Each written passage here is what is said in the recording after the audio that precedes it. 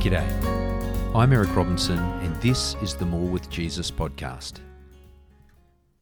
Day 15, Out of Touch with Reality.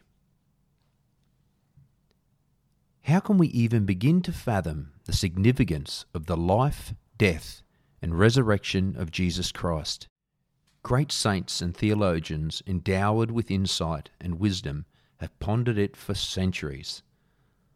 Artists have sought to depict every nuance and emotion, and composers have thrown themselves into producing the most sublime music in the attempt to capture what we can scarcely comprehend.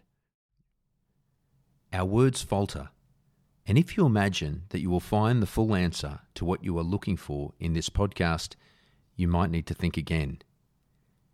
Yet you cannot begin to understand your baptism without understanding something of the life, death, and resurrection of Jesus Christ. Without that, your baptism means nothing. With it, your baptism is among the few things that matter. To begin to understand the significance of Jesus, we need to build on our understanding of sin and its effects. Earlier, we explored the thought that there is something fundamentally unreal about sin. By this, we don't mean that sin doesn't exist. It does. Just look around you.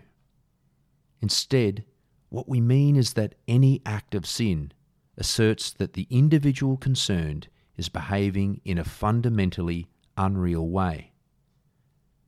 For example, a lie is a distortion of the truth. It is unreal. A theft lays claim to something that is in fact not mine. It is unreal. An act of selfishness says that what I want is more important than what you want. That is unreal. Adultery says that I am free to commit myself to another person, body and soul. It is unreal.